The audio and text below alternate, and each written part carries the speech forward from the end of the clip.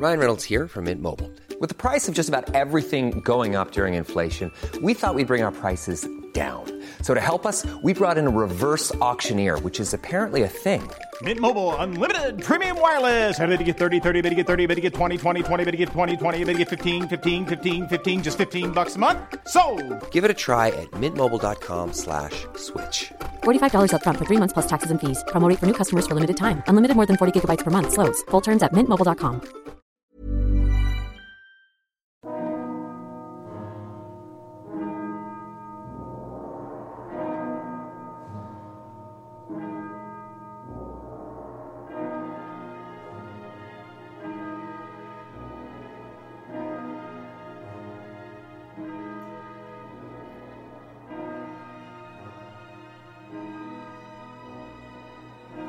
Hello and welcome to the History of Russia. I'm Damon and this is episode 1, The Caged Bear. So today, in the first of 2 setup or setting the scene episodes, we're going to start off with a high-level look at the geography of Russia, pointing out the main features such as the different landscapes, mountains, rivers and the main cities, all of which will hopefully serve as a useful backdrop for future episodes. And I'll also put a couple of maps on the website, which is historyofrussia, all one word, .podbean, that's podbean.com.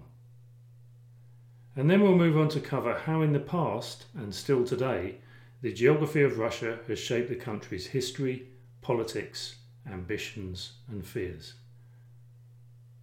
Oh, and before I start, something I forgot to mention last week in my introductory episode.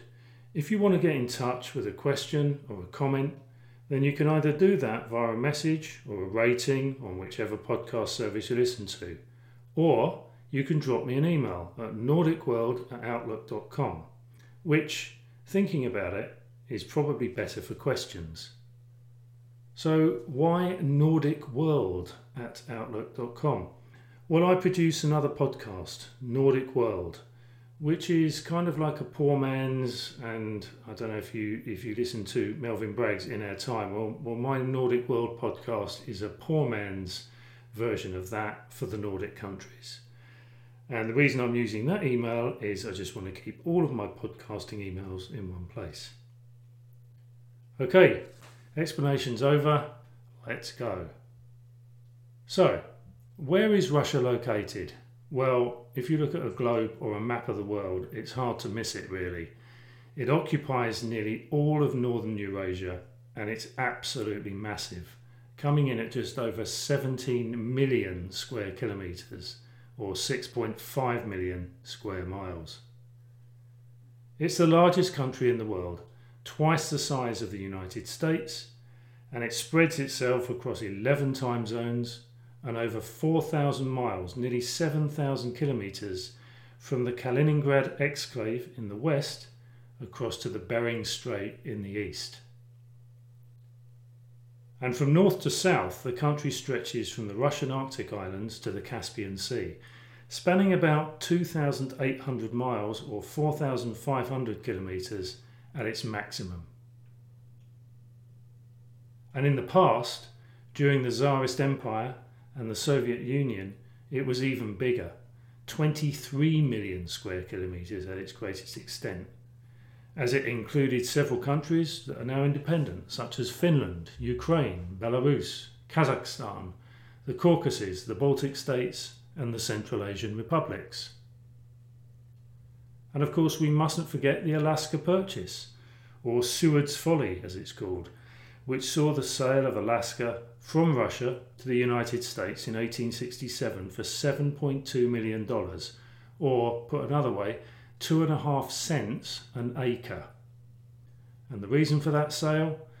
Well, because defending and maintaining that vast territory would have been almost impossible, and B, simply because it needed the money. To get a further indication of Russia's size, I apologise for banging on about size, but as everyone knows, size is important.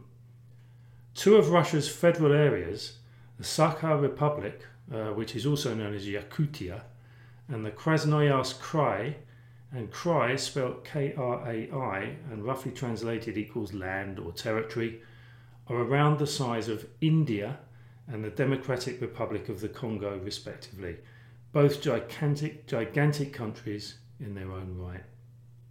Today, Russia has land boundaries with 14 countries. To the west, Norway, Finland, Estonia, Latvia, Lithuania, Poland and Belarus. To the south, Ukraine, Georgia and Azerbaijan. And to the east, Kazakhstan, Mongolia, the People's Republic of China and North Korea.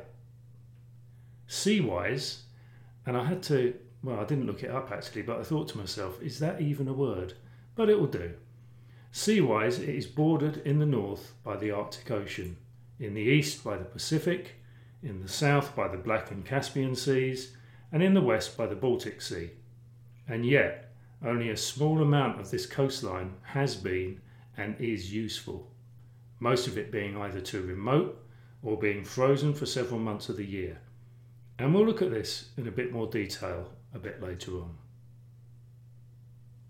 Most of the country lies in between 50 and 70 degrees latitude, and west to east can be usefully divided into three big chunks. So first off, you have European Russia, then you have Siberia, and finally the Russian Far East. And then from north to south, we can further segment Russia into 5 main distinct zones that are defined by landscape type and climate. So first of all, we have the Arctic tundra, then we have the forest zones, 2 different belts, the coniferous taiga and the deciduous broadleaf. Then we have forest steppe, the steppe itself, which is very similar to the US prairies, and finally in the deep south, a thin strip of desert. And talking of forests, interestingly enough, Russia has the world's largest reserve of forest and is second only to the Amazon rainforest in the amount of carbon dioxide that it absorbs. Mountain ranges, including the Caucasus, the Altai, the Verkhoyansk range and the volcanoes of the Kamchatka Peninsula, are found along the southern borderlands and the Russian Far East. But the majority of the country is a series of fairly flat plains, being broken only by the Ural Mountains, which stretch north-south along the nominal border between Europe and Asia. Russia has thousands of rivers and inland bodies of water, providing it with one of the world's largest surface water resources. Its lakes alone contain approximately 1/4 of the world's liquid fresh water, and one of them on its own, Lake Baikal, the deepest lake in the world, contains over 1/5 of the world's fresh surface water.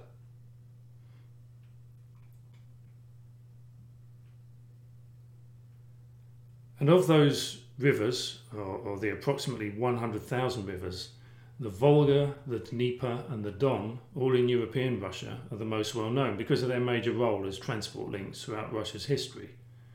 And then there are the major Siberian rivers, icebound for long periods and prone to flooding during the spring thaw, which are, going west to east, the Ob, which is the 7th longest river in the world, the Yenisei or Yenisei, which is the 5th longest river in the world, and finally the Lena or Lena, which is the 11th longest river in the world.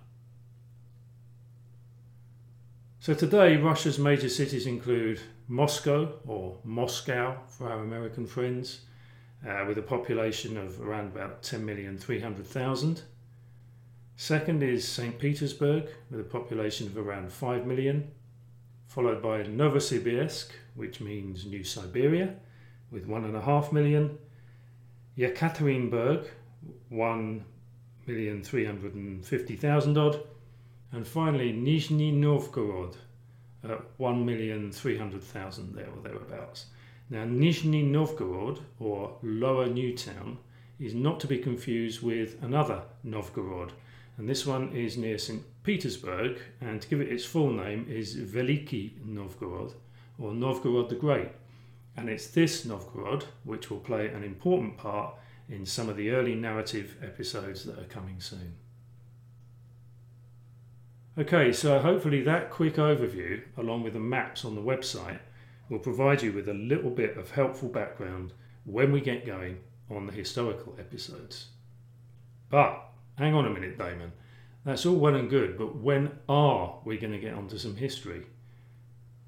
Well, that's a fair point, but, and this brings me on to the second part of the episode, it's Russia's geography that has ultimately shaped the way she has acted in the past and continues to act today.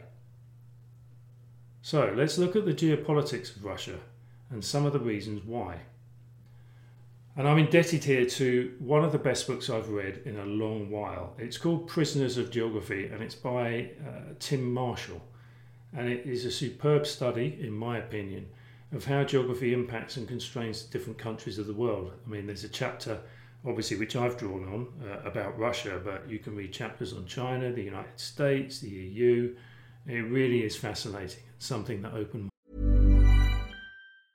Ryan Reynolds here from Mint Mobile.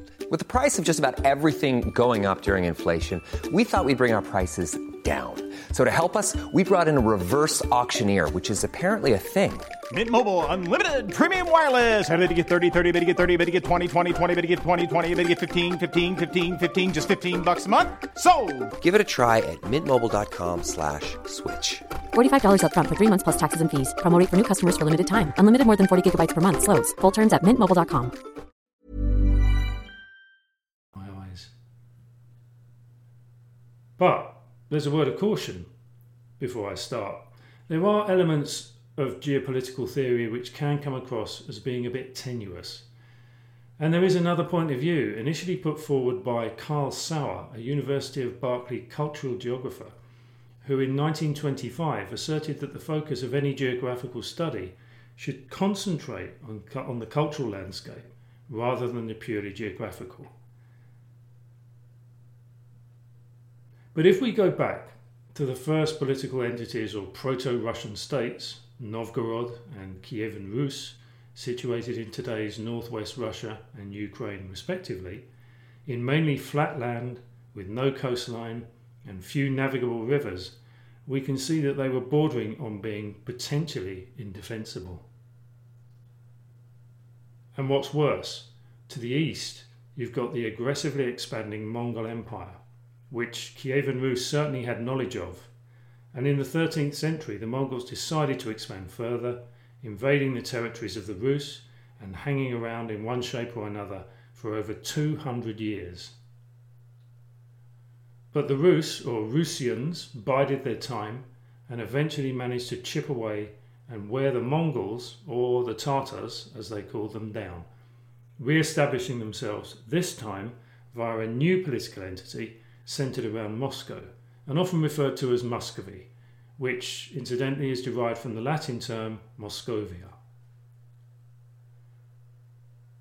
Now, historians have debated the long-term influence of Mongol rule on Rus or Rusian society, and they've been blamed for the destruction of Kievan Rus, allowing the breakup of the ancient Rus nationality into three components: modern-day Russia, Ukraine and Belarus, and the introduction of the concept of Oriental despotism. But then, on the other hand, historians also credit the Mongol regime with the introduction of several key benefits, as during and following the occupation, Muscovy developed its efficient postal road network, censors and fiscal systems, and its military organisation. So who knows, good or bad, but rest assured this is something that we will look at in further detail when we get to this period of history. So Muscovy sets about expanding, and under its leaders, and the key ones were Ivan III, or Great, and his grandson Ivan IV, or Terrible, it moves its boundaries east, south and north, gaining its first useful ports on at first the Caspian Sea, or perhaps not that useful because the Caspian Sea doesn't actually lead anywhere, and later on in the Black Sea, which is perhaps a bit more useful. So at this point, Russia has consolidated and grown, but it's still a hostage to its geography, and it's left the back door open, and it will continue to leave the back door open, mainly because, as we've seen, there is no geographical back door, as all of the next invasions come from the west.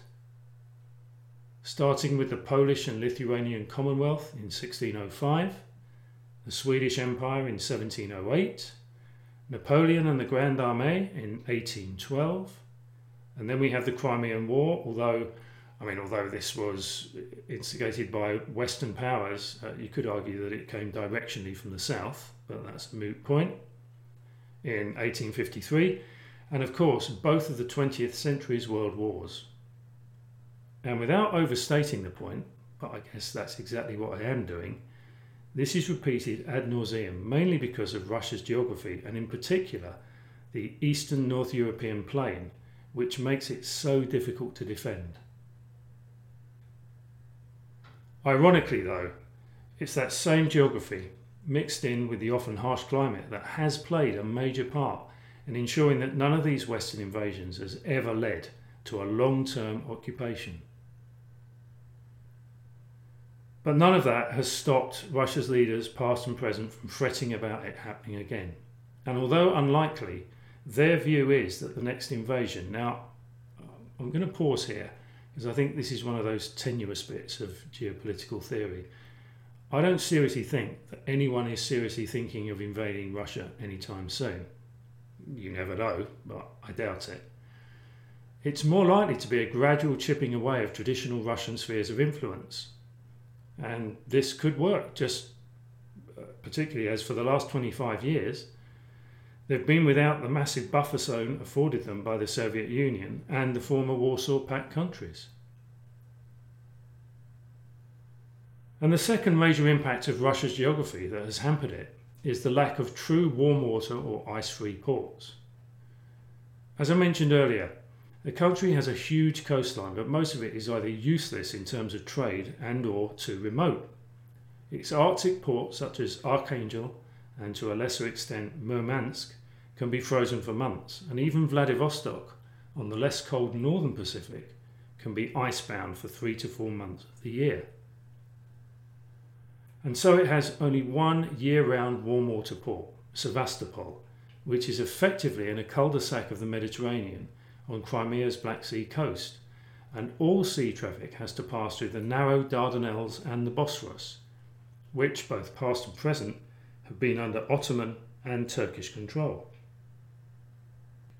Now, historically, this lack of warm water ports has made naval security and trade massive points of concern, as it meant that Russia was always dependent on other nations for trade and at the very real threat of invasion or blockade from a foreign naval power.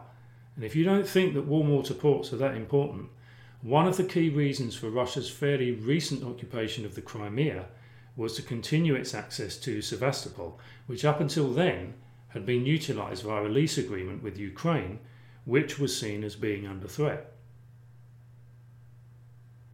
And finally, there is another geographical historical impact to consider, and this is another irony, because in its desire to make itself defensible by expanding, mainly to the east back in the 16th century, a significant section, approximately 20% of Russia's relatively small for the country's size and decreasing population of around 146 million, are not Russian.